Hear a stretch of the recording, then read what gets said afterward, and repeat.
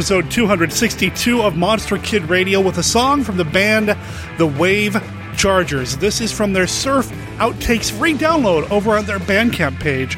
The song is called Squad Car Surfbound Hava Nagila, and you can find it at thewavechargers.bandcamp.com. Of course, you can also find them on Facebook at The Wave Chargers, or follow the link in the show notes over at monsterkidradio.net. The podcast for, well, Monster Kid Radio. The podcast devoted to the classic and sometimes not so classic genre cinema of yesteryear. I'm your host, writer-producer Derek M. Cook. Welcome to the show. How's everybody doing? All right, this week on the show, we have somebody coming back to the podcast who hasn't been on in a while. I actually had an opportunity to chat with him last year when I went to the 2014 Rose City Comic-Con. Now, this episode went out in September. It was episode 237.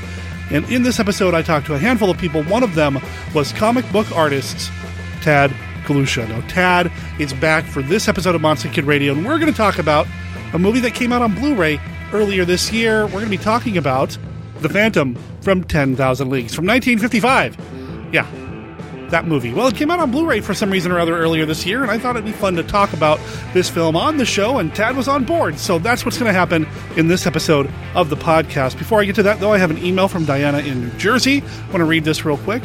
Hi, Derek. Just wanted to take a moment and tell you how much I'm still enjoying your show. I've fallen a little behind in listening to podcasts, so I'm currently listening to the Godzilla vs. the Sea Monster episode. I really need to go back and rewatch some Godzilla, but I've been a little busy with writing, so I'll get caught up eventually.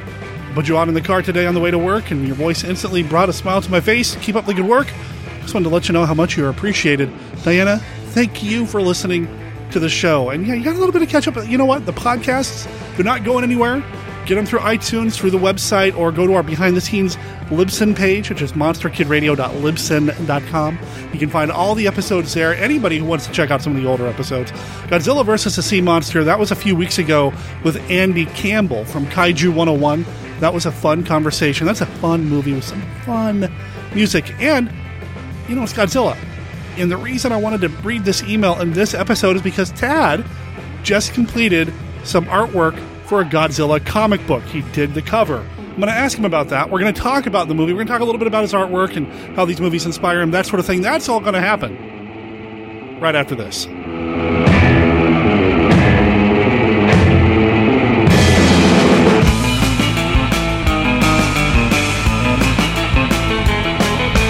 Godzilla, Ebirah, and Mothra in one of the most explosive action pictures ever to hit the screen. From the depths of the ocean comes the most terrifying horror of the deep.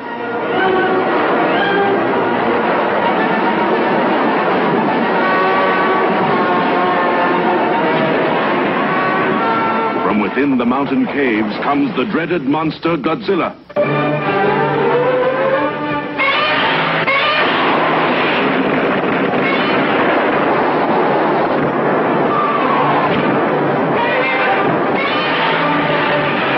See the most titanic battle ever screened when the monster of the deep challenges the mighty Godzilla.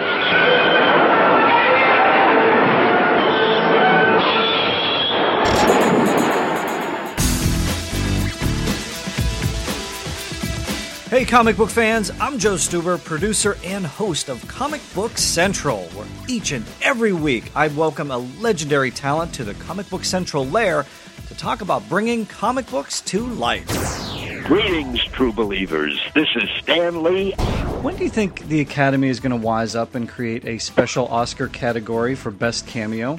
I don't know. They're just asleep on their feet. Maybe your show, maybe this interview will be the turning point. Hi, this is Jamie Alexander, the Asgardian warrior Sif from Thor. I went to Marvel. They said, hey, sit down, we want to talk to you about this part. So what happened was I had a knife in my purse. I set the purse on the chair and it fell off, and the knife fell out, and then they were like, oh, God, you really are Lady Sif. Ladies and gentlemen, I give you the one, the only, William Shatner.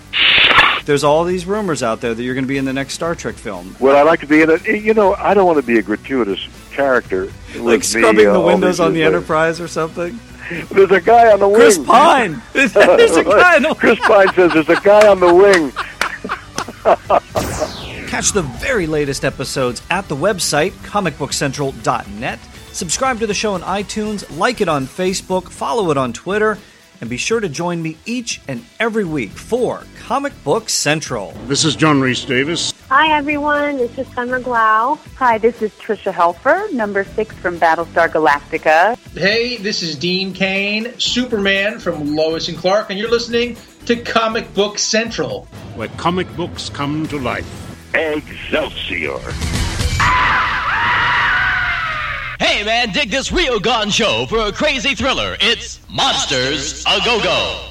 A horror thriller with the go-go beat, live on stage from Hollywood. See the Teenage Frankenstein. See Help! I need somebody help! The Beatles mystically transformed. See Hollywood's golden go-go girl, Pat Collins. See the ethereal materialization of 007 as James Bond. It's the kookiest and the spookiest. It's where the action is. See Monsters A Go-Go. Terror walks off the stage and into the audience. Free 2-for-1 pass to anyone who can sit through the entire show, and it's all live. This is the only show that gets away with murder. So come early and get a seat. If you're late, we may put you in a coffin. See Monsters A Go-Go. Monsters A Go-Go. Monsters A Go-Go. Monsters A Go-Go.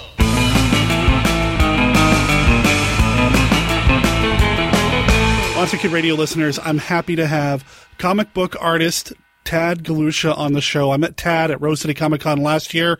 Tad, welcome to the show. Hey, I'm glad to be here. Thanks, Derek. You know, I've got, and I need to frame it, I need to do something with it, but I've got here a print that I bought from him at Rose City Comic Con of the Gill Man from Creature from the Black Lagoon. It's a really cool piece of artwork, and, you know, you've been firing on all cylinders. You've got something coming up, Godzilla-wise. I mean, you love these monster movies, so I had to have you on the show. Oh, man. Yeah, I was happy to be here. I'm, like I said, over the moon to be doing this. Thanks on the Gill Man. That's one of my my favorite pieces that I've done. Oh, I love it. I love it. I can't get enough Gill Man, though.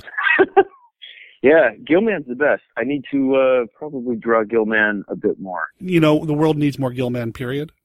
So any extra Gill Man you can put it into the world, I'm on board with. Okay. So on the podcast, on Monster Kid Radio, we have a game that we play to kind of introduce new guests to the listeners. You've never really been on the show for a full episode, and I thought we'd play the game with you. It's called the Classic Five.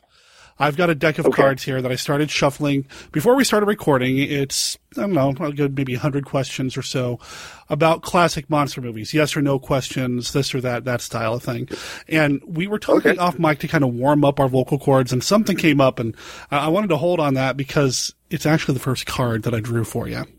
The question is, what is your go-to film to introduce someone to classic monster movies? My go-to film to introduce people to classic monster movies would have to be the 1933 King Kong. That was pretty much my gateway monster. Once I saw that film, I can't even remember how old I was, probably maybe 6, 7. When I saw that, it just blew my mind, and it was one of those where it's like, what? They make movies like this? I had no idea. And then, you know, after that, it was just a cascade of all the Universal monsters and then all their knockoff films, you know, that spawned off of that. Yeah, we're getting a little far ahead there. Sorry. Well, we'll get to that in a second. I don't know. King Kong's a good one, man. King Kong's a good one. You can't beat the Kong. That's true. That's true. All right, card number 2. The Twilight Zone or The Outer Limits? A younger me would have gone with The Outer Limits just because it was more of that monster of the week. But the older, more sophisticated Tad would have to go with The Twilight Zone just because it's just master storytelling. I would urge anyone, if they've never seen it, to even watch it now. And even though it's black and white, it was done years ago, it still holds up, and in my opinion, is better than most of the stuff that's on television today. Oh, wow. Yeah, I know. It's high praise. Rod Serling's a master, though. Yeah, a funny story. Rod Serling, my grandfather knew him. I don't know the details. Oh, wow. I just know that occasionally they would have dinner together. Yeah, so that's my one connection to the Twilight Zone. It's one up on me. All right, so we're going to go from Rod Serling to card number 3. It's quite a jump. Billy the Kid versus Dracula, or Jesse James meets Frankenstein's daughter? Gosh. I think I'm going to have to go with Frankenstein's daughter there. Yeah. Okay. That's all I got on that one. Yeah, okay. All right. Card number 4. Favorite classic monster movie poster? Ooh, that's a tough one. Because there's so many of them where the poster itself is, probably better than the film. That's true. I think I'm going to have to go with The Deadly Mantis. That is hands down probably one of my favorite posters. I always thought it was so cool. And then, of course, I watched the movie, and the movie was great, but, as I got older, it didn't quite have the same type of awesomeness that I remember it having when I was a kid. Not that it's bad. It's still pretty good. Compared to some of the other sci-fi movies that were coming out of Universal at the time, though, I think things like, Tarantula outshine things like The Deadly Mantis. So, yeah, no, I understand. No, it's a cool poster, though. Yeah. I do like that poster. If I had a copy of that poster, I'd have it up. I should get a copy of that. I don't know why I don't. All right, last card, last question. Okay. What prop from a classic monster movie would you like to own? Oh, that's easy. The Gillman mask. Oh. Yeah, I would have the Gillman mask. Yeah, that would be so awesome to have. I'm sure you could probably get a replica of it someplace, but I think it would be awesome to have the original Gillman mask. When it came to just like costumes or prosthetics and stuff like that, the Gillman mask, or just the Gillman outfit itself is the best. Out of all the Universal monster movie, or classic monsters, I thought that he had, design-wise, was by far the best looking. When I was really young, I tried to get my mom for Halloween to make the suit. And I found a picture in a book and brought it to her, and she just went, oh, okay, I'll try. And, she used cloth and stuff and made this, head-to-toe bodysuit. And it was pretty good. It was pretty good, for my mom and her sewing machine. I mean, she kind of knocked it out of the park. That suit was the best. Tell me there's a picture somewhere. There is. I know I have it somewhere on my computer. I would definitely send a picture. So listeners probably can guess why Tad and I get along, because our mutual love for Creature from the Black Lagoon. The Gillman brings people together. He does. He's more than a monster. He's an ambassador. I like that a lot. Now I'm envisioning like a UN with just nothing but monsters sitting around. Yeah, Gillman holding court. Yes. For the Japan contingent, you have to have Godzilla, and that's something I want to ask you about too, because in February, Sci-Fi Japan posted a comic book cover for Godzilla Oblivion #3. You did the artwork on that. I did. Thank you for bringing that up. I have been wanting to work on a classic monster in comics forever. And so I've been kind of pestering IDW for a while, bugging them, emailing them all the time. And they finally were like, okay, hey, you want to do, we got an opening. You want to do a Godzilla cover? And, I just was like, yes, of course. I didn't really know much about the story, so I had to do a whole series of layouts. I think Sci-Fi Japan, they kind of post the process if people want to go check it out. I've also got it up on my website too. But anyway, so I did all these layouts because I had no idea what the story was about or anything.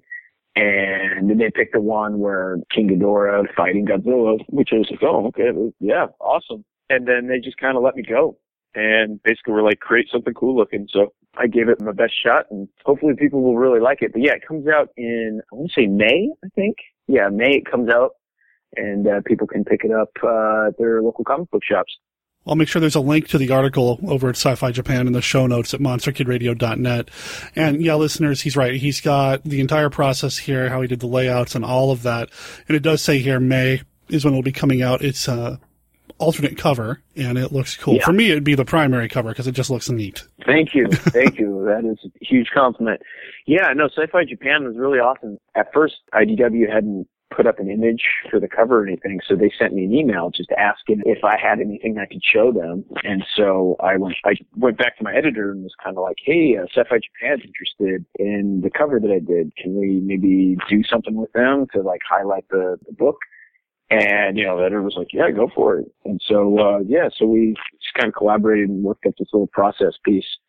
And so people could, give them a little bit more than just showing them just the end results. People like that. It worked out pretty good. Yeah, I love it. I love it. And, I could tell, talking to you now, I could tell when I talked to you at Rose City Comic Con, these classic monster movies mean an awful lot to you. And I can't help but imagine how they influence you as an artist. I'm so fortunate to be able to do what I do for a living now. And a lot of it, I think I owe to those classic monster movies. Because, if you would have told me that there was a way you could make a living, drawing that type of stuff, I would have never believed you, especially as a kid like, what? No. But yeah, and there's still a lot of interest in those type of genres, those monsters. If it weren't for just the ridiculous amount of hours I spent late at night in front of the television watching Joe Bob Briggs' Monster Vision or something, I don't think I would be as obsessed with that type of stuff as I am. It's a good obsession to have. It's a good, healthy obsession to have. It's a healthy obsession. Yeah. And, yes. Those classic monster movies are so, they're so original and so fantastic that you even look at like the stuff they're doing now, and it's all kind of just, in my opinion, it's all just kind of building off of what they were creating back then. Even like the comics, you just have the classic monster stuff. It's just so fantastic, and there's just so much to build off of, because even in the movies, they didn't have a lot of room for extensive backstory or anything. And so you can take a lot of those things. Like, I'm still waiting for them to do like a reboot of The Creature from the Black Lagoon. I think now would be the time. Go for it. You could make a whole series, a whole trilogy. It'd be fantastic. Have you heard that that's what they're doing? Are you aware of the Universal reboot that's coming? I was kind of following it a few years ago. Okay. And there was a website that was up. I remember. I can't recall the name of it, but I remember they were posting like site locations. So they were really in those preliminary stages of the reboot. But then I don't know what happened. It seemed like, I know they were writing some scripts, and then as far as I know, maybe I'm wrong, but then kind of everything got dropped. And so I'm still kind of waiting. Sure. Like hoping, praying to the movie gods that the Gilman will resurface. Well, just so you know, and I think some of our listeners know, Universal is working to reboot a shared universe movie thing a la Marvel. And The Mummy is going to be coming first with Tom Cruise in it. Oh, wow. Okay. And he's going to be the archaeologist type that interacts with the Mummy. They just recently announced that Johnny Depp will be the Invisible Man. Oh, that'll be good. Oh, he'll knock that out of the park. And for a while, they were talking about Creature and Scarlett Johansson being the female lead in that. Now, that's not official. That's not been signed off on, but that was the rumor for a while. Okay. I can see that. So I got to ask you, would you want the Gilman to be live action, Stan Winston Studios effects, like a man in a suit, or would you want it to be CGI?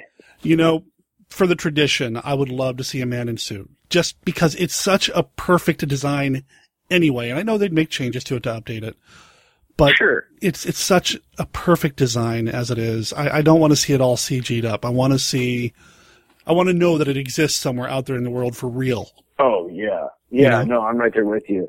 There was this great artist. He worked on like Swamp Thing and all these other like horror comics back in the day, named Bernie Wrightson. And if anybody can track him down at a convention, he has a sketchbook just filled with monsters. And like half the sketchbook is like versions of the Gilman. And it's just like taking the original design and then just kind of like adding steroids to it, where like it gave him like this like alligator tail. It's almost like stages like a tadpole.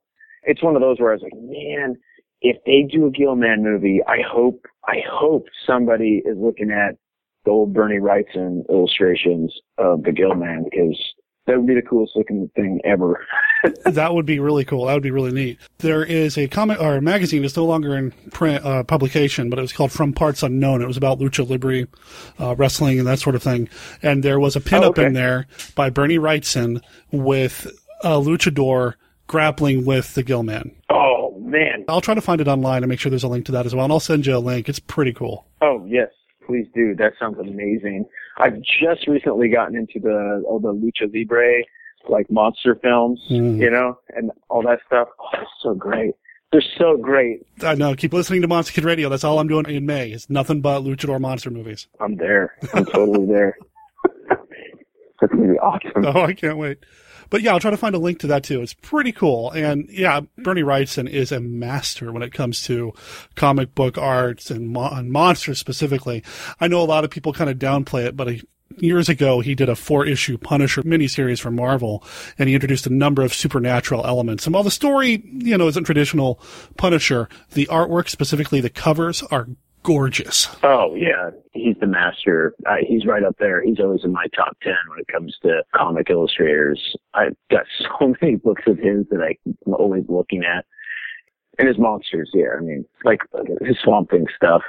I like the Alan Moore storyline of Swamp Thing, but you can't beat that Bernie Wrightson stuff.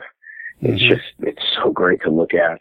And his Frankenstein's amazing. Yeah, his Frankenstein is just, I don't know how long it took him. My wife, a few years ago for my birthday, she found, it was like limited print, but it was all of the stuff that got cut out from the Frankenstein book. So he did all these illustrations that apparently they just were like, we're not going to use these. They don't fit. Can't remember who published it. I want to say there was like 40, maybe 50 illustrations in there that they didn't use. Yeah, it was like called like the Lost Frankenstein pages. I want to say a company called Apple Press was the one who published it. And it's just fantastic. Fantastic, because it just shows you all this other stuff. And some of them are like different versions of illustrations that they use. So it's like he finished it, they didn't like the layout, and then they reapproached it from a completely different design. It's crazy. Yeah, that's one of those masterpieces that anybody, whether you like comics or traditional literature, I highly recommend just go out and buy it. It's amazing. It looks pretty neat. I'm looking at it right now. The Lost Frankenstein pages. You were right. Yeah, Apple was the publisher. It came out in the early 90s, and it's now added to my wish list. Yeah, no, it's great. It's fantastic. Obviously, people need to go out and buy the Frankenstein book. Get both of those books that way. And Bernie Wrightson, have you ever had a chance to meet him? I've seen him from a distance years ago when I was a student. There was a convention like up in Baltimore that I ended up having to work. And so a buddy of mine, he was going, and he ended up picking up like a bunch of sketchbooks and talking to Bernie Wrightson for me and stuff. So it was one of those where it was like he came back and just kind of like reiterated like everything that Wrightson had said. And from what he told me, Wrightson is just like the most humble, wonderful person. So yeah, if anybody gets a chance to meet him, go talk to him. Please. That's what I was going to say. He came to the H.P. Lovecraft Film Festival one year, a few years ago, and I got a chance to chat with him, and he's just a super nice guy. So even though he creates these monstrous images, he's so chill and laid back. And listeners, if you get a chance to meet him, ask him about Frankenstein or the Gill-Man. That's right, yeah. There's just something about all those old school comic artists. They're such awesome people when you meet them. Like, I got to kind of hang out with Steranko once. Oh. He was so cool. I mean, we didn't even talk about comics. He was kind of like killing time, and I was running a booth. Again, this was back when I was in college. Yeah, he just sat there and talked about this and that and magic and all that. But just the coolest guy. Super cool. Yeah, super approachable. I think most people didn't even know who he was. Yeah, it was just awesome. It was such a great experience. I'm very fortunate to get to meet a lot of these classic guys that worked on a lot of the stuff that kind of like inspired me to want to be a comic book artist. That's cool to be able to meet your heroes and express your thanks and just kind of hang out. I mean, that's, they're all human, and to have that experience, a positive experience, I'm sure just makes it even more exciting to be in the same industry with them. Yeah, it makes it, for me, it makes everything worth it. It's one of those where you walk away going, man, okay, all right, let's go draw some more pages. Let's go create, Mm-hmm. So how do we go from Bernie Wrightson and, Jim Steranko and classic monsters, Frankenstein, Gill-Man, to the Phantom from 10,000 Leagues? How do we make that jump? Oh, let me see here. Well, if you're a fan of the Gill-Man and Godzilla and any other aquatic monster, you might be into this movie. But don't hold your breath. There's a pun. Don't hold your breath. No, it's enjoyable. It's an enjoyable film. I wouldn't say it's executed with excellence, but, I remember when I saw it as a kid, I loved the fact that, hey, they didn't mess around. They got right to the monster. You see in the opening scene, there's the monster. Less than a minute, and he's on screen. Yeah, there's really no suspense. No. There really isn't. This movie, the whole thing, there's no real sense of tension for me, even though there's an exploding ship at one point and people are dying. Right. There's just no sense of tension or menace in any of this. It's like they're all going through a stage play, a cool stage play that I want to see, but a community theater stage play style kind of, and not a good one, kind of just wandering from scene to scene. Yeah, it was really weird. And then you have like these multiple factions, and it seems like they're concerned, but they're not too concerned. Like, yeah, something's going on out there. Mm-hmm. I know. We should probably do something about it. And then, well, I'm going to go on this date first, then we'll do something about it. Like the hero professor. He kind of gets torn between hanging out with this love interest and solving the riddle to the mystery. What's out there? What's tipping over rowboats? And hugging people to death in the water. What is that? But first I have to go on a date. Well, priorities, man. Yeah. That's right, priorities. And we're talking about our leading man here, played by Kent Taylor. And, he looks like a 50s leading man. Oh, yeah. He's very suave. Very good-looking man.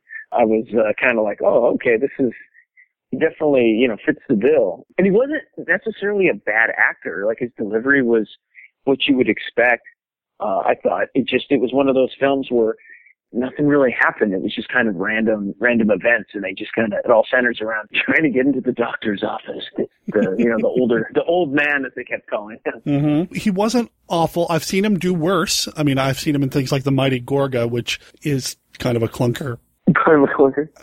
Yeah, it's just, but, he's not bad. I think it's more about the material and the direction, that sort of thing. But he carries the movie. He's got charisma. When he's there, you can't help but watch him. When he would give his deliveries, like I said, he did a good job. It wasn't that he was necessarily a bad actor. It was just one of those movies where it just never really seemed like anything was happening. We've got, there's this big U-235 deposit out in the ocean, which, like you said, spoiler, everybody, it causes the ship to explode and mutates the monster. I think it's a little, I don't know. It's a little ambiguous. Like they kind of hint that the old man doctor was making these creatures, but then the whole idea of the U-235, the uranium deposit out there in the ocean that was causing all of this craziness.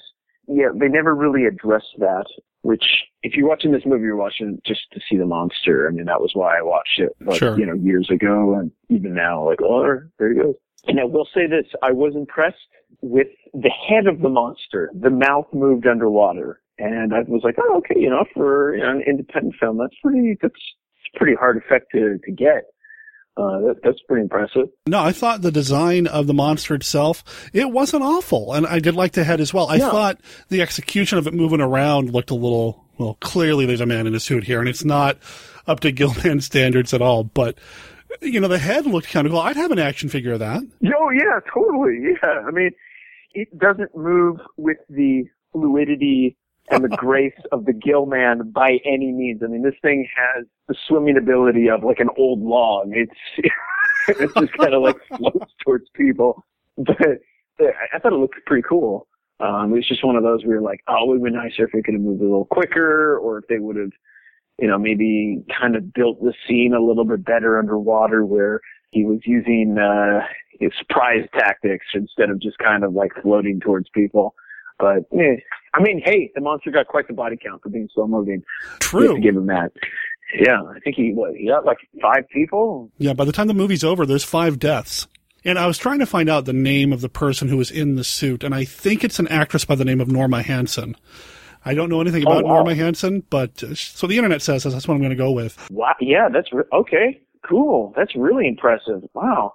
I would have expected it to be like some big dude, because like the suit itself looked really big. And bulky. Like when it would come up and, yeah, definitely bulky. So the fact that she was able to move around underwater, that's impressive.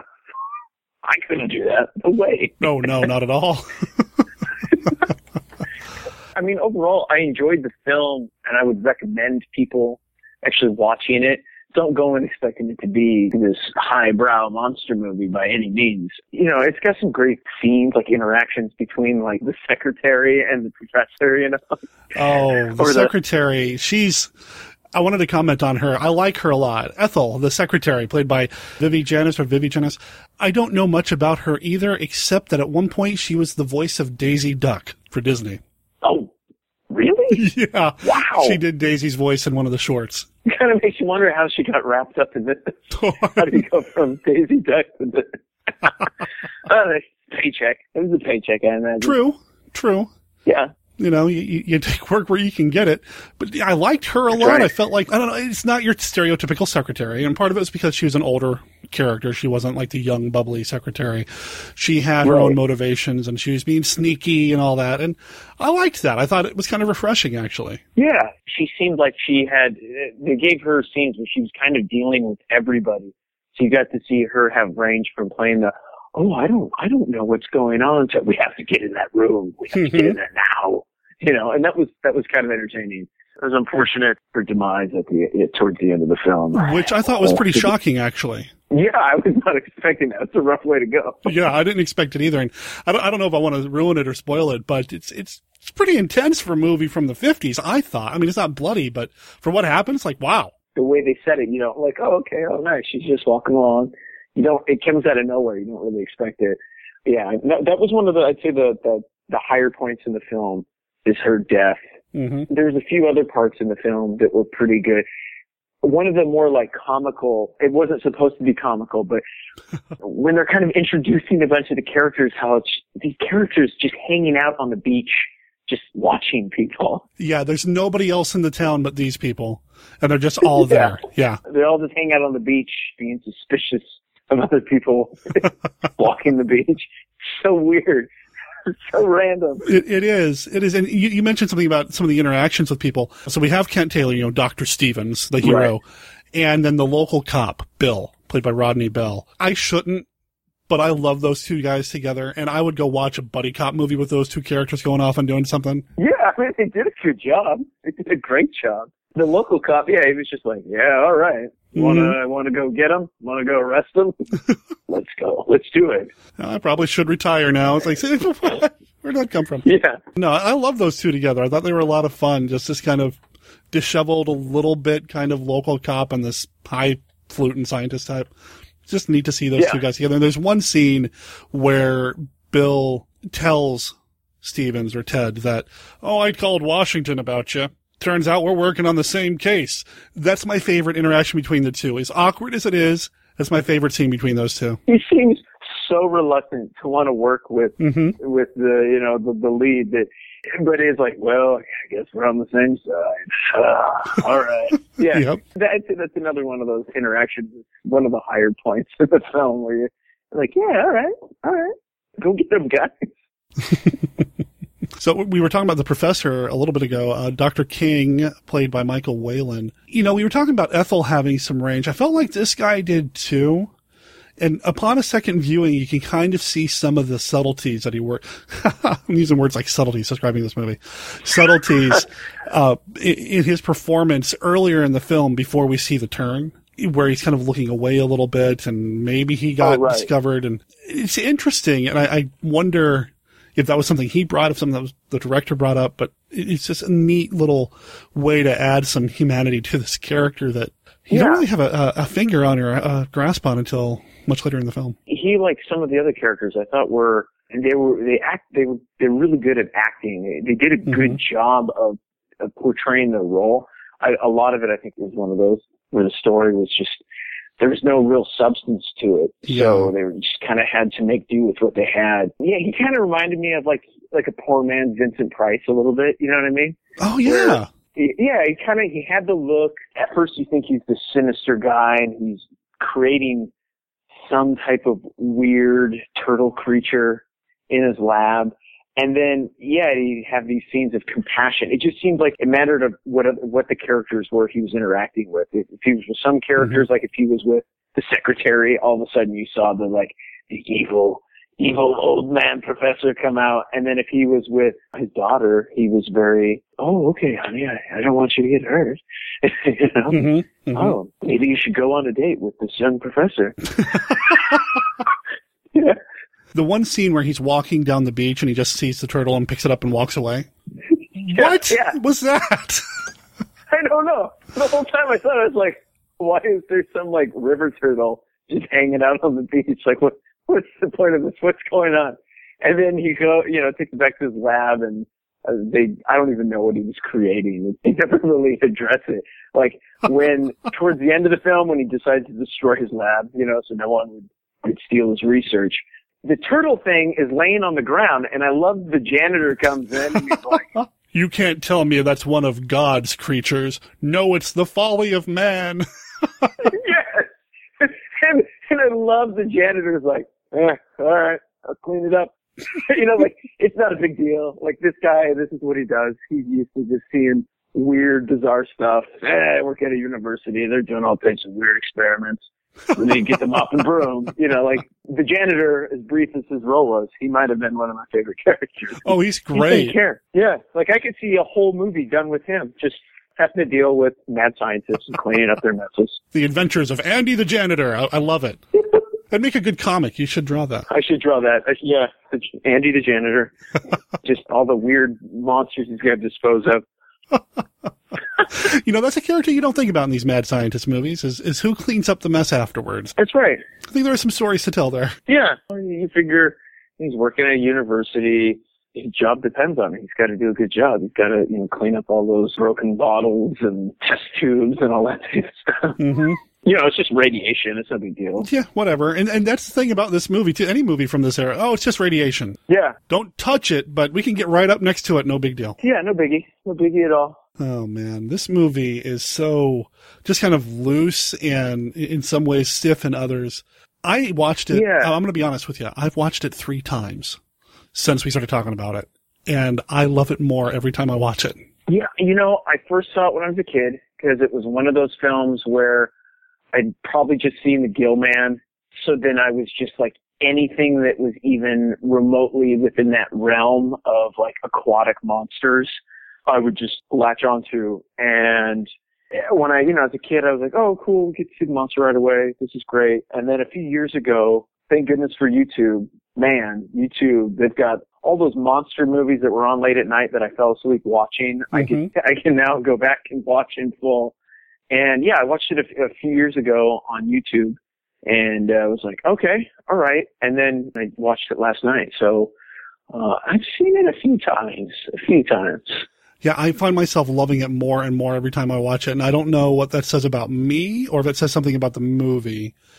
But, maybe it's because I'm anticipating just some of the awkwardness and starting to revel in it and just love it. It helps that there are some moments or touches of class. The music is by a guy by the name of Ronald Stein, and I'm a film score collector, and I love Ronald Stein's classic monster movie music. He did Attack of the 50-Foot Woman, those style of movies. I love that music. And so to have his score in this just elevates it a little bit for me. It had a professional polish. I felt like it really, It felt like you were watching a Universal monster movie. It kind of lacked, I think, in some of the areas. Obviously, probably didn't quite have the budget. I was reading up on it last night, and I read somewhere that this was an independent film, and I was way more forgiving about it after I read that. Like, oh, okay. I mean, I can still pick it apart, but these guys were operating on minimal budget. They probably had minimal time to get the shots. I've been fortunate to work on a few kind of like indie projects, and they're so hard to get going. It'd be ridiculous to expect. One independent film I worked on was it was a monster movie. And yeah, its product turned out really good. It was just heck trying to get some of the shots just arranged so that we could get everybody in one location and get it filmed. So I imagine that, you know, for something like this, they probably had to deal with some of those same type of problems. With any kind of independent project, whether it's a comic or a film or whatever, you are going to run into these things. But you're right, there is a polish to it. Even the underwater cinematography, while it's no Creature from the Black Lagoon, it's not awful, and it doesn't take you too outside of the story. I did watch it on Blu-ray. You can kind of tell at the end there are some cords or ropes holding the monster down so it doesn't float to the surface. But otherwise, it's not awful cinematography. It's got a polish. I think polish is the best way to put it. You could have easily gotten the monster lost, especially in those underwater scenes. You could have easily, it was so dark in the water, you could have easily gotten the monster to just like be this darkly shaded blob. And I don't know what they used, but, you know, it stood out like a sore thumb when it was on that backdrop, you know, so your eye went right to it, especially for those underwater scenes. Like, there was definitely somebody thinking about the composition and, like, what was going to work and what wasn't going to work, so you could actually see what was going on. Where, you know, I've seen other films in the past where, man, even you had no idea what was going on because everything was so darkly lit. But with this, there was no problem. You could tell what was on screen at all times, which was kind of nice. It gave you some great shots of the monster, where it could have been, you know, way more ambiguous. So you have no idea what you're looking at. You just see some type of creature, something. Considering the kind of movie that it is, you do dive right into this monster. You do dive right into this setting. There's a world where there's only like 20 people around anyway at any given moment, if that. Yeah. But it still all holds together. And I know it gets a lot of bad reviews online. I know it kind of falls into the so bad is good category. But I found myself loving it, and I think I'm going to watch it again in the near future because I just enjoyed it so much. They definitely had like some top-notch production people working on it. I think just by the execution of like you were saying, like how they built the shots and things like that. I think their biggest hindrance was just kind of working with a lackluster plot that didn't really know which direction it wanted to go. Where I don't even really see the point of like, what was the name of the other young guy who needed to steal the doctor's research? They never really addressed like his purpose. I mean, he was working for that one woman. They kind of left her ambiguous. But then when, like, they get arrested and, oh, well, we already got them. Who's he working for? Oh, he's working for her. Well, who's she working for? And they never really get into that. This movie does seem to struggle a little bit in thinking, is it a monster movie? Is it a Cold War spy movie? Is it both? They don't really seem to know where to go. And ultimately, I don't know what they ended up with. Yeah, no, it was kind of weird how they did that. I mean, it was almost like they were like, oh, we need to have your beautiful blonde bombshell. We want to create a scene where she can be kind of nasty to this young man who's doing her dirty work. And we want to also put her in a bathing suit on the beach because she looks good, which I wasn't complaining about. I wasn't complaining about it at all. Hey, you know, you got to make your money somewhere. You got to sell tickets somehow. That's right. That's right. And I did really like that scene, the final interaction between her and her, like, henchman. He finds her on the beach and she's sunbathing. And, you know, she's looking like how you would expect, you know, some, you know, scream queen to be looking as she's sunbathing on the beach. And he walks up and he's like, you know, I'm having a hard time. And she just basically, like, you know, she gets nasty with him, where it's like, your butt's on the line. You need to get me what I need or you're going to be in trouble, mister. You know, it was a great interaction. It was one of those where you're like, oh, that's a pretty good scene right there. There are moments where this movie shines, and that's one of them. I like that. Again, it just kind of failed to bring all the scenes together as a whole. Even the stock footage didn't feel too out of place for me with the boat there at the end. Yeah, no, that wasn't too bad at all. No, it blended just fine. I think there could have been a little bit more of an interaction between the boat's explosion and, say, people on shore. Sure. Instead of just like, you know, they look out the window like, oh man. That's the one time when they weren't out all on the beach. Yeah, like, oh wow, look at that. And I kept thinking like, well, if it caused this huge, like, ocean liner to explode, how come everyone was okay, like, just taking their rowboat over the top of this? You know what I mean? Like, nothing happened when you'd row your boat around it.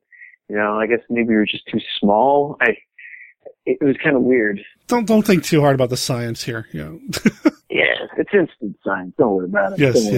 It's a 50s monster movie science, so it can be as flexible as we need the story, or that the story needs it to. I've read some review where someone was kind of ripping up the name of the film itself. It is a little off. Yeah, it's not quite 10,000 fathoms or leagues, and they're only like maybe 10 feet underwater. Right. Yeah. So 10,000 leagues is almost 3 miles, or around 3 miles. They never get that far deep. No, you can see the surface in every underwater shot almost. Mm-hmm. Yeah. Well, and even the poster itself, you were talking about the woman in the bikini, and there's a woman in a bikini on the poster, but it's not the woman. I don't think there's a brunette in the film at all. No. And the Phantom is like this serpentine snake-like thing, not what we see in the film at all. I'm going to be honest. A few years ago, when I watched this movie, I saw the poster and I was like, because I was late at night and I was like, I feel like watching a really good monster movie that I haven't seen in a long time. And I came across the poster and was like, oh, I'm going to watch this. Look at this thing. And then I watched the film and I'm like, oh, okay. They got me. It worked. Sure. Well, it's a great looking poster. Yeah. The artwork's really cool. The monster looks awesome. Like you said, it's very serpentine looking. But, that's what they did back then. Sure. I mean, I think a lot of times those posters were created before the film was even made, probably as a means to get investors. I know that's something that they still do occasionally. In fact, one of my first gigs was I did a few movie posters that were used to try and pitch concepts to producers down in LA. Oh, really? And, this was a long time ago. And yeah, they were just like indie, small, like, B horror movies, probably straight to cable or something. A friend of mine was writing a lot of them, so I was lucky enough where he was like, hey, and it turned out all right. I wouldn't say it's my best work, but it was still cool just being involved in that process because it was such a kind of a throwback experience to how I imagine a lot of these older monster movies that I love were made. No, I'm always reminded of the scene in the 1994 film Ed Wood when he goes in to try to get the directing job and he asks the producer, do you have a script? No, but I got a poster. Right. I can't help but imagine, especially these lower budget films, these indie films, that's exactly what happened. They had a poster, they had a title, they maybe had a tagline, then they tried to make something. This still sells me on stuff now. I'll go out and buy novels just because it's got something like, oh man, look at that cool monster on the cover of that book. I want to read this book. I mean, I'm one of those guys. I'm a cliche. I judge a book by its cover. That's how I purchase so much of my media. It's kind of sad because at this point I should know better, but I always get so excited with this. Wow, look at that monster. It's so cool. Yeah. Yeah. You were talking about seeing this on YouTube. This movie is in the public domain, so you can see it on YouTube, archive.org. You can find it online. You can find it in a number of discount packs. Like I said earlier, I watched it on Blu-ray, and it came out on Blu-ray earlier this year. Kino Lorbo put it out with a commentary track even. They really treated it well. Yeah, that's pretty cool. How was the commentary? Did they get into like the actual making of the film? The commentary track, it's done by somebody who is involved with the movie Morlocks over at TCM, and he spends a lot of time talking about who these people are and other projects they were involved with to try to establish the main players and the people who were involved, the cast and crew. It was actually through that commentary track that I learned that the secretary did the voice for Daisy Duck once.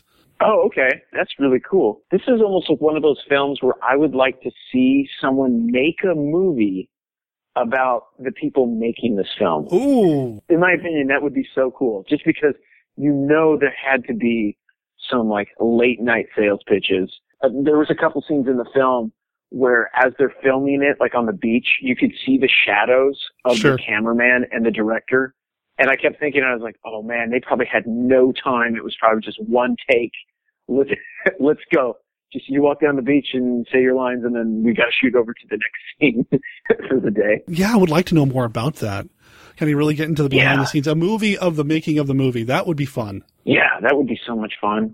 Because I imagine this film was a lot of fun to make, especially with the monster and the gal in the suit. I mean, I'm sure she's got some serious stories to tell.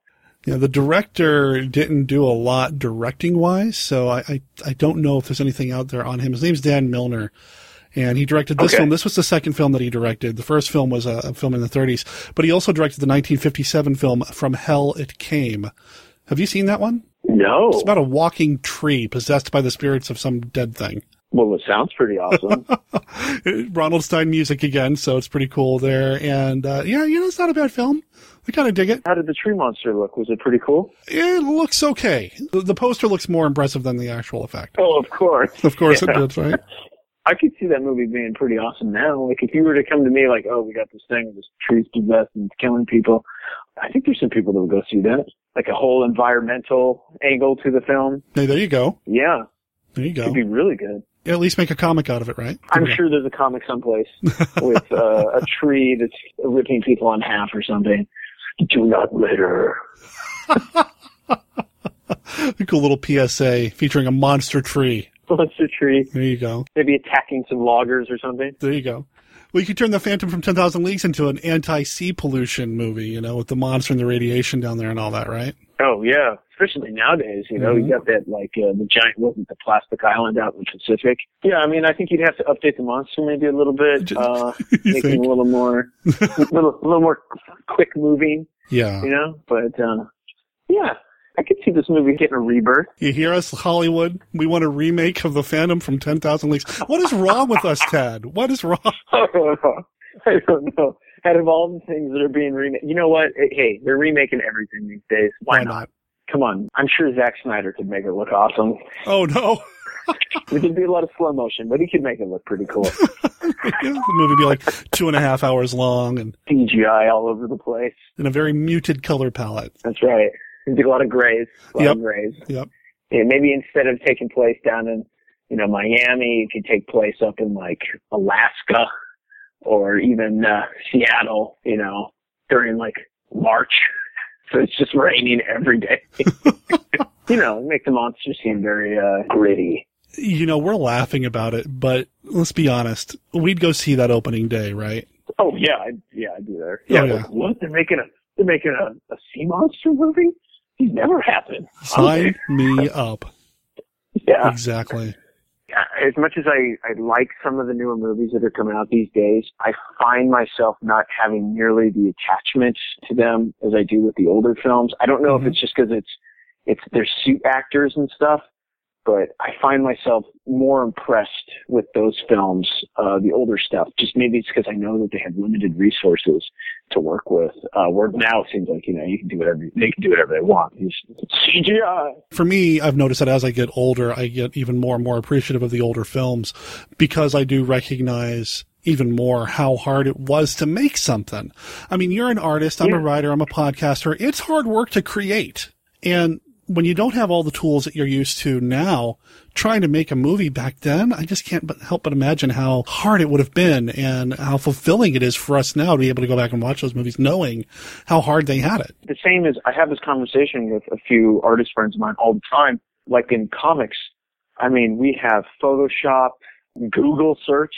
Oh my gosh. You can look up any, you know what I mean? Like, I need reference for this. How do I draw a mammoth? How do I draw I need to draw this certain building in New York City and I need reference for it. You pop it into Google and you got a million images of it. Where back in the old days, they didn't have that. So it was like these guys who cut up magazines and they would just have thousands and thousands, like file cabinets full of reference material that was all just pages that they tore out of old newspapers because, there was a picture in there that they had to have because they might be able to use it 10 years down the road. It's just crazy. Where now, you don't have to do that. Your life is way easier. Yeah, I agree. I imagine it's the same with film. There's so many different things. I mean, movies, whether they're good or not nowadays, they always look good. Sometimes CGI looks a little cartoony, but there's always effects that make it just look so polished where you're like, wow, that's impressive. It's really impressive looking. But see the Phantom getting the CGI treatment. A little extra love.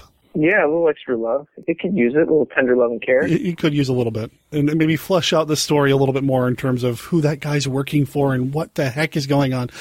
But, in the meantime, until that remake happens, if it ever does, you can go watch it now. Pretty easy to get your hands on. And I got to tell you, Tad, this has been a lot of fun. I've had a great time. Thanks for having me, man. This is fantastic. Yeah, I've been wanting to have you on for a while. We'll definitely have you on down the line again, especially if any of the projects you told me off mic, off the record happen. Holy cow. Oh, yeah. That's all I'm saying. Oh, yeah. Holy cow. Get ready, people. Get ready. There's going to be some cool stuff to talk about. But in the meantime, you've got a webcomic over at your website, tadgalusha.com. I do have a webcomic. It's called The Backwoods. I started it quite a few years ago. I just get so busy. At the time, I was working as a comic book apprentice. So guys would hire me to be an assistant on all these different projects. And I got so heavily booked that I just had no time. And then about a year ago, a friend of mine was like, you should really start up your webcomic again. So yeah, my wife, she got it rolling, got it started back up, updated the website. So now the Backwoods is steadily moving forward every week. If people have never been to it, the premise is about a werewolf and his dog, and then just kind of chaos ensues. He gets abducted by aliens, and they don't know that he's a werewolf, and then he transforms into a werewolf. And you can imagine what would happen then, while the whole time the dog, who's kind of probably a little bit smarter than the main character, Ulysses, she's kind of running around saving the day, but he's kind of taking the credit, so to speak. Like if Rin Tin Tin had some sass, and was just like, oh, all right, I'll save you. Yeah, the whole thing kind of spawned from at the time Twilight was in full gear. Oh, okay. And I'm sorry if people are big fans of Twilight. I was not. It just went against everything I grew up loving about werewolves and vampires.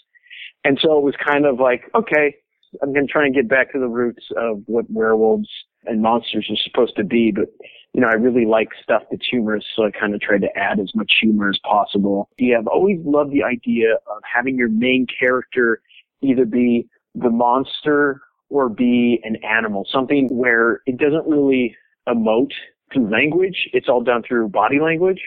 I just find it's more expressive, and you can get a lot of humor out of it. And it seems like, people are really enjoying it. I'm really lucky that people are getting a kick out of it. I've updated every Monday, and right now, I think if people tune in, I've got a fight between Ulysses, who's in full werewolf mode, and he's throwing down with a Sasquatch. On occasion, we established earlier in the series, likes to raid his garbage cans at night. Yeah, they're having kind of a rematch of earlier in the story. Nice. It's a fun webcomic. I enjoy it. Thank you, yeah. So this chapter will be wrapping up here in a couple weeks. Then we're going to start in on chapter 2, and chapter 2 is going to be just bigger, better. We've got Hitler. Hitler makes a comeback in the body of a beaver, and so he raids he raises his Reich again, and our characters all have to kind of deal with Hitler and his minions. Of course, they're all beavers. So yeah, Beaver Hitler. And, we some other surprises. The main character's love interest, she has more of a featured role in the story. And there might be some other things that are coming out of the spaceship, so to speak.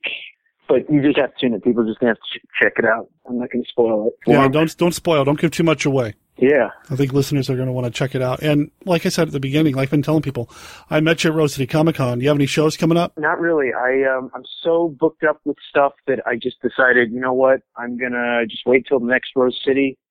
And by then I will have a whole bunch of new stuff to show people, and I should have a bunch of new books. So if people want to come visit me, I can hopefully sell them something that's cool, or give them something that's cool. Well, I know I'll see you at the next Rose City Comic Con, because I'm certainly planning on going again. That's my favorite. You can probably count on me picking up another thing or two. If you have a Gillman, I'm there. Oh, definitely. No problem. I will make sure I have a Gillman. I've been kind of playing around with the idea of doing some type of Gillman poster, but showing like the stages of life. Like, you remember those biology charts? Oh, yeah. Yeah, I kept thinking like, it would be so cool to do something like that with the Gillman, where he kind of starts off in like, he's an egg, and then he's like some type of tadpole form, and then you kind of see him mutate into the life stages, into what he looks like now, as like, the Gillman we all love and appreciate. I thought that would be just so cool to do because I've never seen anybody do that. I've never seen it. So kind of, working on, that's one of my big illustrations that I plan on doing this summer. That sounds awesome. Of course, listeners can find you over at your website where your webcomic is, and a store where you can buy some of your prints. $20 a pop. I mean, that's a deal. That's a bargain. It's a steal. It really is. People. It really is. And you've got Prince of the Gill-Man that I have. So if listeners want to be cool like me and own their own Tad Galusha Creature from the Black Lagoon print, that's where they can go. They can go buy it there. We should be updating the store here in the next couple months. There's a bunch of stuff that's going in there. There'll be some monster prints. I've got some dinosaur prints in the works. I'm also working on some promotional stuff for the Backwoods. I'm a big fan of like old school pro wrestling. And so I'm trying to do a Backwoods, like a wrestling match, old school poster style, where they'd have they'd have like the marquee at the top would have all the, Sure. It'd have all the names listed and the dates and their weights, and you'd have like a big picture of Andre the Giant or something. So something similar to that, and that should be going up probably next month. I can't wait to see it. Please keep me posted. I mean, I follow you on Facebook, so I'm sure I'll see it, but I cannot wait to see it. Yeah, I will. I'll definitely hook you up with a copy. No problem. Ooh, you hear that, listeners? Podcasting gets you stuff. That's right. All right, Tad, thanks again, man. I really appreciate it. Best of luck with the upcoming artwork and the upcoming comics. I can't wait to see what's coming next. I really can't. This is good stuff, man. Listeners, check his stuff out. Yes, come check out my stuff and keep listening to this podcast because it's the best on the web. See, and that's why I wanted Tad on the show. That's the only reason. That's all you have to do is tell people that I'm the best and you're on. That's it. If you want to be cool, you got to be a monster kid. I listen to you every week.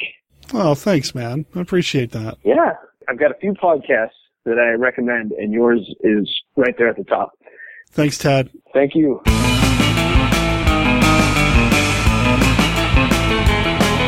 You can get to his website a tad too much at his name, tadgalusha.com. That's TADDGALUSHA.com. Or like I said, there will be a link in the show notes. Over here, you're going to be able to check out his portfolio, check out the webcomic that he's working on called The Backwoods, and you can also order prints directly from his website as well. And if you do check him out, let him know that you heard him here on Monster Kid Radio. I had a good time talking with Tad, and I'm sure we'll have him back on the show down the line again in the future.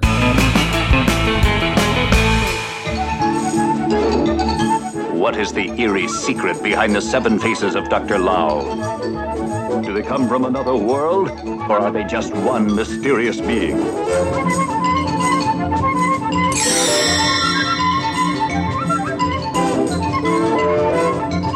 When more unusual pictures are made, you may be sure George Powell will make them. His War of the Worlds, Time Machine, and Destination Moon are now joined by the strange and fascinating adventures of Dr. Lau and his amazing companions. You wish your future told? How do you do? The name is Merlin. I am the greatest magician the world has ever known. Hi there. Do I look familiar to you?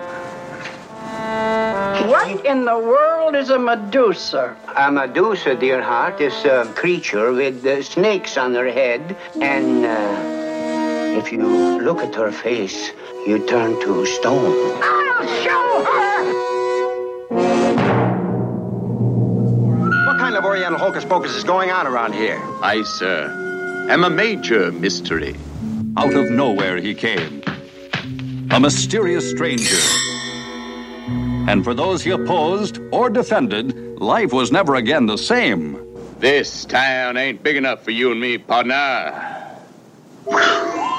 A magician, surely, but one who made his magic with such things as love's young dream and the fun in a little boy's heart. Here truly is entertainment for all ages. I was born in the year 1204. I am 7,322 years old. I'm 8 going on 9. Here is the mysterious beauty of the Far East and the roaring action of the Far West. The thrill spectacle of the city that never was. And the most fabulous fish story in history. A genuine bona fide sea serpent. In the water, he is small, insignificant, petite. But out of the water, and he doubles his size every 10 seconds until he reaches his full growth. Just imagine a sea monster who can't stand the water. How about that? Oh, I got him! Oh, I got him! Oh, That's showbiz!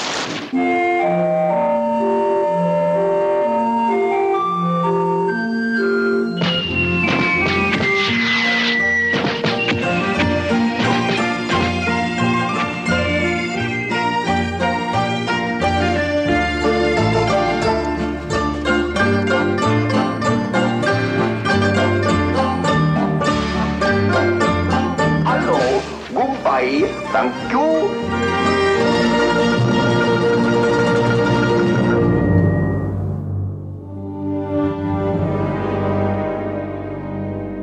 C-3PO, Loki, Mace Windu, Dr. Bruce Banner, Captain Rex, Venom, Princess Leia, Jean Grey, Darth Maul, Nick Fury, Grand Moff Tarkin, Captain America, Lando Calrissian, Cyclops. What do all these characters have in common? Well, 2 of them were played by Samuel L. Jackson. A couple of them were played by Hammer Films veterans Peter Cushing and Christopher Lee. Come on, guys. You know this. Well, of course we do, Jessica. Just like Mickey Mouse and Captain Jack Sparrow, they're all now Disney characters. Hello, I'm Tracy of the Disney Indiana podcast, and my co-host Scott and I enjoy talking about all aspects of the House of Mouse, and that includes their newest properties, Marvel and LucasArts. We also talk about Disney resorts, the cruise line, theme parks, and whatever else Mickey has to offer. Which includes movies, Imagineering, video games, and collectibles. You'll never know what we'll decide to talk about. So check us out at www.disneyindiana.com or do a search for the Disney Indiana podcast on iTunes, because now we've got a lot more to talk about. And don't forget about those other quote-unquote Disney characters like, well, Sully, Fozzie Bear, Buzz Lightyear, Link Hogthrob, Doug, Janice, Merida, Pepe, Bruce, Ralph the Dog, Wally, The Disney Indiana podcast. Even after 5 years, we're still miles away from the nearest Main Street, USA. We're not listed on the map, but you can join us at www.disneyindiana.com. Twins of Evil and Hands of the Ripper. Double evil shock hits with the most fearsome females in horror history. Twice the spine-chilling, heart-stopping terror. Twins of Evil and Hands of the Ripper. Rated R, under 17, not admitted without parent. So about a week and a half ago, I got some voicemails, and while I sat on them for what will become a pretty obvious reason, here's the first one. Hey, Derek. Steve Sullivan here. Thought I'd call and talk about a couple of the recent podcasts. First up, Gorgo with Tony Wendell. I was so happy to hear Tony say Dai Kaiju, because Dai means giant and Dai Kaiju is giant monster, rather than just Kaiju, which is what everyone shortens it to in terms of Gorgo. Gorgo is, of course, a giant rubber suit monster, and for me, yeah, he qualifies, absolutely, just the same as Jean Gary did. You know, I know that there are a lot of people who think it has to be Japanese, but I'm not going to go that direction. If you're a giant rubber suit monster, then you get to be a Dai Kaiju. So, good on you guys. I wanted to mention a couple of things that, being a little older than you might not remember. One is the volcano out of nowhere thing. I seem to remember when I was a kid back in the early 1960s that one of the things that kept cropping up on the news from time to time were volcanoes seemingly appearing out of nowhere. They didn't really know about plate tectonics. That was still a very controversial theory at the time, and so the understanding of how the Earth's plates worked was not nearly so good. And there would be newsreels of volcanoes kind of suddenly appearing out of the sea and growing into islands, and people didn't really know how it worked. And, you know, why not off the coast of Ireland if you're seeing that? I also remember reading a story when I was a kid about a farming kid in Mexico who saw this little smoking hole in the ground one day out in his farm field, and then over a very short period of time it grew into a huge volcano. I'm not sure exactly when that took place, but I remember being very aware of that kind of stuff when I was a little kid. Another thing that occurred to me is that the captain going to deal with the natives, that's really kind of a throwback to the the days of Captain Cook and that kind of stuff, where the captain is the chief diplomat on the boat, and you see that as well in Star Trek. So it never struck me as being really, really crazy. I know that nowadays you wouldn't do that, probably, but it's kind of a cool thing. My friend Tracy Hickman, when he ran a Star Trek campaign based on the original series, role-playing game campaign, one of the rules was that if you were sending anyone into the danger, the captain had to go with them, which worked really well in terms of the game and replicated the feel of the original Star Trek. Anyway, you guys talked about the Gorgo comic. Gorgo is one of the, if not the first comic I ever remember buying. The one I bought, I looked it up, it's Gorgo number 18 with a cover date of, May 1964, it looks like. And the cool thing is, there is a site online called Comic Book Plus that has various uploads and pictures of all of the old Gorgo comics. Well, maybe not all of them. And you can go in and look at every page from a lot of those books. It's really cool, and it's free, and they're out of copyright, so it's even legal. So that's really cool, and those people that want to check it out, yes, there are the reprint books that Craig Yo and company put out with the Ditko ones, but the other ones are up online where you can see them too at Comic Book Plus. You guys talked a little bit about the design of the Gorgo suit, and I honestly think the Gorgo suit is one of the best giant monster suits of all time, period. I love it. I love the fins on the head, I love the teeth, I love the glaring eyes, and it's got that really, really great famous Monsters, I think Basil Gogos cover as well. It's just a wonderful thing. And, hey, more power to them. Maybe they could have made sequels, but I'm glad they didn't, because it's just a perfect story as it is. I know you can nitpick a lot of stuff to death, but it's still a very cool giant monster story, and it's a nice combination of King Kong and Godzilla, and it works really well, and the monsters get a happy ending.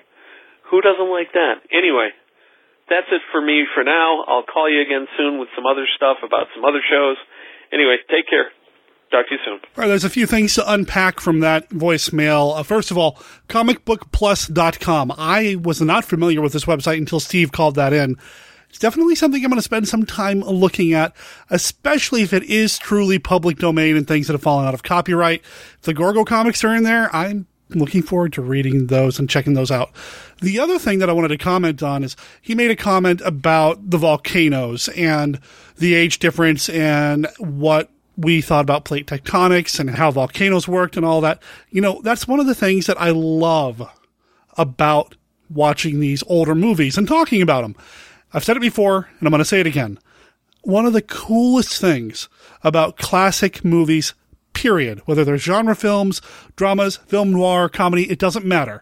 One of the coolest things about watching classic cinema is that, in a way, they are a documentary. If you look past the story, if you look at what's going on in the background, the things that are affecting the plot, where the characters come from, you can have a little bit of a time travel experience. These movies are time machines, sometimes literally, in the case of the movie The Time Machine, but sometimes these movies are time machines. You can go back and see what culture was like, the mores, what was important, what wasn't important, the roles of the genders, and it's just fascinating. And in this case, we're talking about volcanology and science. So there's so much about these movies to learn from as well as enjoy. And yeah, the monster design of Gorgo, very, very cool. Now, Steve called in again, so here we go. Hey, Derek, Steve Sullivan calling again to talk about episode 260, The Gorgon, with Joshua Kennedy. I am so glad you guys did the show. I love The Gorgon. I really think it's one of the most wonderful of Hammer's films, and it's really criminally underrated. And I think part of that has to do with the fact that people nowadays look at the special effects of The Gorgon, and they're just not crazy about it. But come on, guys. You got to take into account the times. Whenever you watch an old movie, you have to say that they're doing the best they can with what they've got. And really, it's amazing how well a lot of old films did with the kind of what we call primitive technology of the time. And honestly, I prefer The Gorgon with its practical effects, even if they might be slightly cheesy, to the newer remake of Clash of the Titans with all the CGI, and it's just like CGI. big deal. You can do anything with CGI. How much more clever is it to come up with something that's really cool and looks nifty with old-style practical effects? And you guys mentioned the Harryhausen Medusa, which is, of course, the pinnacle of all that. But it's also worth mentioning that there is a Medusa in the Seven Faces of Dr. Lao, or Dr. Lo, depending upon which way you want to pronounce it, depending upon who says it in the film. Anyway, there's a Medusa in that played by Tony Randall in drag, which is really, really good as well. So, you know, they didn't have an awards-winning makeup artist on the Gorgon the way they did on Seven Faces of Dr. Lo, but they still did really, really well, and I think it's kind of marvelous. It's also interesting that you guys went from the Gorgon to Gorgo, or rather the other way around, from Gorgo, named after the Gorgon, to the Gorgon itself, which is really, really kind of cool, and I enjoyed that little connection. And it's also interesting, as you said, that there aren't a lot of stories or features featuring the Gorgon as a monster, and I'm really looking forward to Night of the Gorgon, which is, I think, what Joshua is calling his. Can't wait to see that. Really looking forward to it. The only other Gorgon thing that springs to mind off the top of my head is my friend Dee Dee, who does work on an erotic online series. They had a Gorgon as one of the characters in one of their early episodes of The Stone Sorceress. So for those of you that are adults, you might want to check that out. Anyway, that's about all I got. Glad you did this film. Oh, I wanted to say Hands of the Ripper. I've seen that film a couple of times, and I keep forgetting. It's not one of my favorites, but I'm sure you'll let us know what you think of it when you get to it. And, yeah, I can see that you can kind of tie the two stories together in a way. So, anyway, enjoy it when you get to it. It's great talking to you again. Looking forward to the next show. Oh, wait, I'm on the next show. So I know what's in that one. I'm looking forward to whatever's in the show after that. So that's it from here. Steve Sullivan signing off. Joshua Kennedy's movie is The Night of Medusa. I think at one point he told me it was going to be called The Night of the Gorgon, but, you know, whatever. The Night of Medusa. It's a great movie. I've seen a screener of it. I can't wait for it to come out. He does have a deal set up with oldies.com, so it will be coming out on DVD pretty inexpensively here very soon. And yeah, I intentionally did the Gorgon after Gorgo just because I thought I was being clever. Hands of the Ripper. I did check it out. I did watch it. And you know what? I liked it a lot. Now, did I like it as much as the Gorgon? Not really. I do think the Gorgon is an underrated gem. People need to see this monster movie, this Hammer film. Terrence Fisher directed masterpiece, as far as I'm concerned.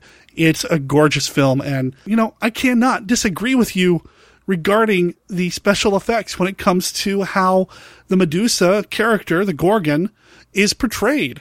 In the Gorgon, I guess it's not Medusa, but in the Gorgon with the physical effects of that snake-headed thing. I mean, it's just gorgeous. Even though it's a little cheesy, even though you can kind of see how it operates, it doesn't matter. You are so caught up in the story and the way it's revealed to the audience. I love it. I just love it. And yeah, of course, the Harryhausen in Clash of the Titans. I mean, that is the pinnacle. You mentioned the Seven Faces of Dr. Lao. You know, I have not seen that. I thought I did, but I haven't seen it.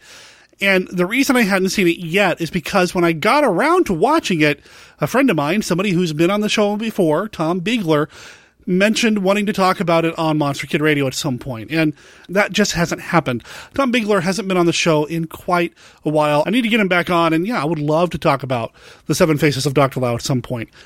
I know it's probably not the most politically correct film, but again, it goes back to the whole when the movie came out, what was society like, what was the culture like, what was acceptable, what wasn't, what really wasn't acceptable, but they did anyway, that sort of thing. So again, that'll be interesting to see on that level. One more comment about the Medusa-type character, the Gorgon. There's another movie out there from 1963, and I'm thinking I'm going to cover this one here on the show at some point. It's called, well, it's got a couple of different names. Perseus Against the Monsters, Medusa Against the Son of Hercules, something in Italian that I don't think I'm going to be able to pronounce. It stars Richard Harrison. It's a Peplum film, a sword and the sorcery film. It's directed by Alberto Di Martino, and there is a Medusa in it. However, this Medusa is not a humanoid Medusa. This is something a bit even more monstrous. Yes, it's turning people into stone, but it's only got one eye and all these tentacles flapping around. it's pretty darn cool. I haven't talked about sword and sorcery films here on the show. However, this one's got a dragon, it's got the Medusa, it's got a lot of fantasy elements. I think it is something that's going to come up on Monster Kid Radio, and not just because it's a movie that's owned by the film company that I do some work for, Dorado Films. We've actually been talking a little bit about doing something with this movie in the future, so if that happens, I'll probably do something to coordinate the release of the podcast covering that film with whatever we're going to do at Dorado with this movie, Medusa Against the Son of Hercules. You know, even though it's owned by Dorado, you can find it in some of those bare bones Mill Creek sets. It's also on YouTube. However, keep in mind that just because it's on YouTube doesn't mean it's in the public domain. It just means the copyright holder has not been able to get it removed from YouTube yet. And really, it's not that easy to even do that. I'm actually over a week out from a form that I submitted for another copyright issue for another one of the movies owned by Dorado Films and First Line Films. But that's going into public domain copyright geekery, which I can get into for hours, but that's not why you're here. You're here to talk about monsters. Steve, thank you for calling in. And yeah, this voicemail did come in the week before Steve actually appeared on the show, so that's why I sat on it until now.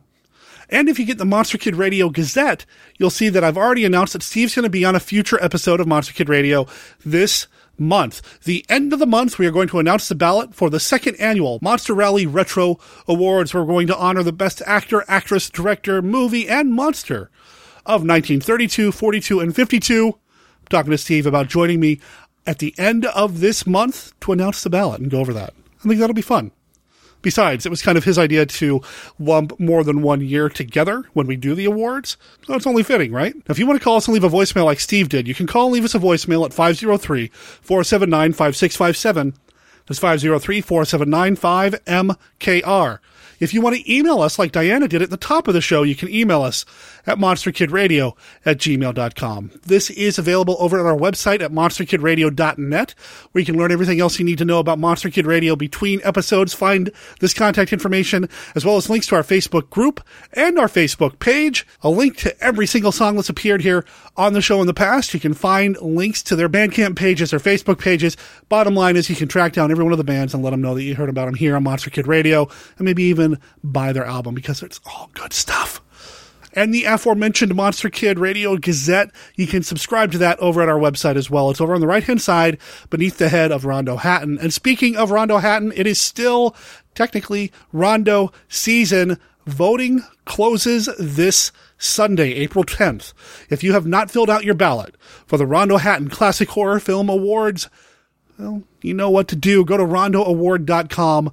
Check out the ballot, follow the instructions. It's real easy. You just email your selections, and you don't even have to make a selection in each category.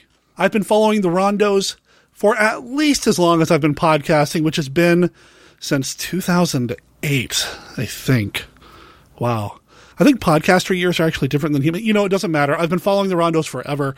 I love what they do. I love what they represent. I'm honored that Monster Kid Radio is nominated for another Rondo this year in category 17. And I love seeing all of my friends on the ballot in the various categories as well. And I love discovering new stuff. Thanks to this ballot, I discovered Bloke's Terrible Tomb of Terror, which is an indie comic book. It's an anthology-style book. Feels like a 1970s horror comic.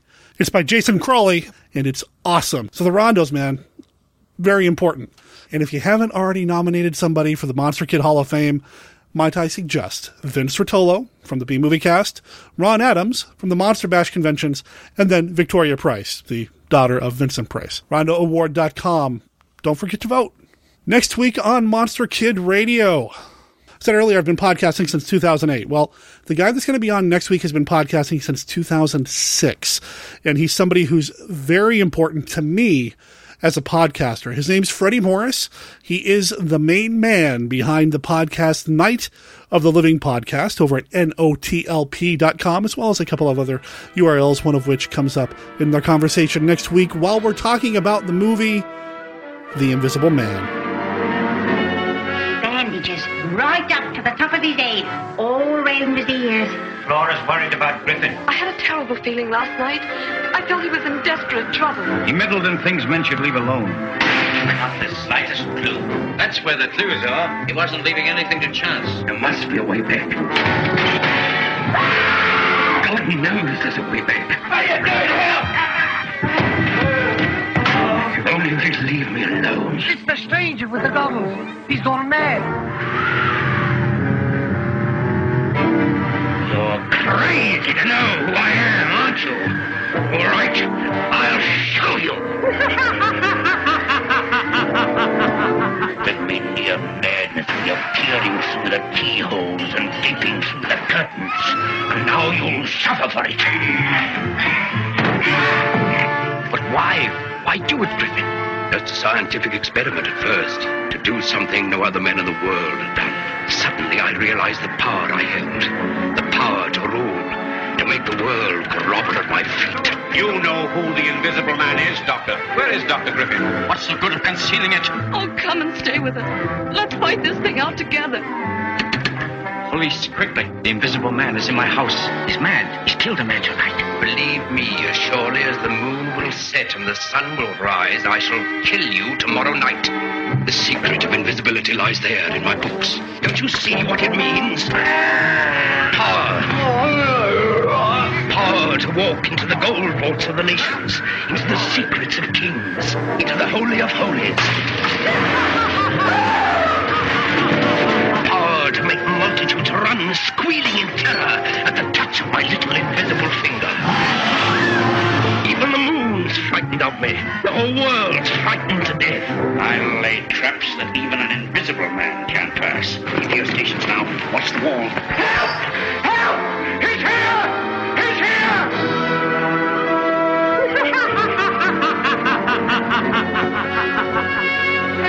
Here we go, gathering nuts and may on a cold and frosty morning. Whoops! Yeah, we're going back to another bona fide classic. James Whale directed, incredible special effects now, as much as they were then. It's a fun film. It's a fun conversation. It only took me like 200 plus episodes to get him on the show. He's actually somebody that I emailed before launching Monster Kid Radio to ask about appearing on the podcast. And you know what? It's on me that we never really got it done, and it's finally happened. So stay tuned, stay subscribed, keep listening through Stitcher, or however it is you listen to Monster Kid Radio. Keep it up, because that's what's coming up next week. Also this month, I've got a roundtable scheduled about one of my favorite kaiju films. We're going to be talking about the movie Rodan. This roundtable is going to feature me and 3 other guests, 2 of which have been on the show before, Tony Wendell and Stephen D. Sullivan. The other member of the roundtable, Rondo Award-nominated artist and fellow podcaster, Mark Maddox. In fact, in this year's Rondo Awards, 2 horror magazine covers are nominated for Best Magazine Cover. He did the artwork for Horror Hound number 52 and my personal favorite, Mad Scientist number 30. It's a cover featuring Rodan. So that's going to be coming up as well. And then, of course, the announcement of the ballot for the rallies. And then in May, if you're reading the Gazette, you know what's happening. Lucha de Mayo. That's all I'm going to say for now. Stay tuned to MonsterKidRadio.net for more information if you didn't already get the newsletter. All right, I think that's it. Monster Kid Radio is a registered service mark of Monster Kid Radio, LLC. All original content of Monster Kid Radio by Monster Kid Radio, LLC is licensed under a Creative Commons Attribution, Non-Commercial, No Derivatives 3.0 unported license. Of course, that doesn't apply to the song that opened the show, Squad Car Surfbound Hava Nagila. It's from the band The Wave Chargers. You can find them at thewavechargers.bandcamp.com. They say it's a free download over there, but you can still throw them a couple of bucks. They're based out of Paris, France, and if you go over to their Facebook page, you can see they've got some shows coming up later this month. So whether you're actually able to go to the show, or you check them out on Facebook, or just buy the album from Bandcamp, let them know that you heard them here first on Monster Kid Radio. Talk to everybody next week.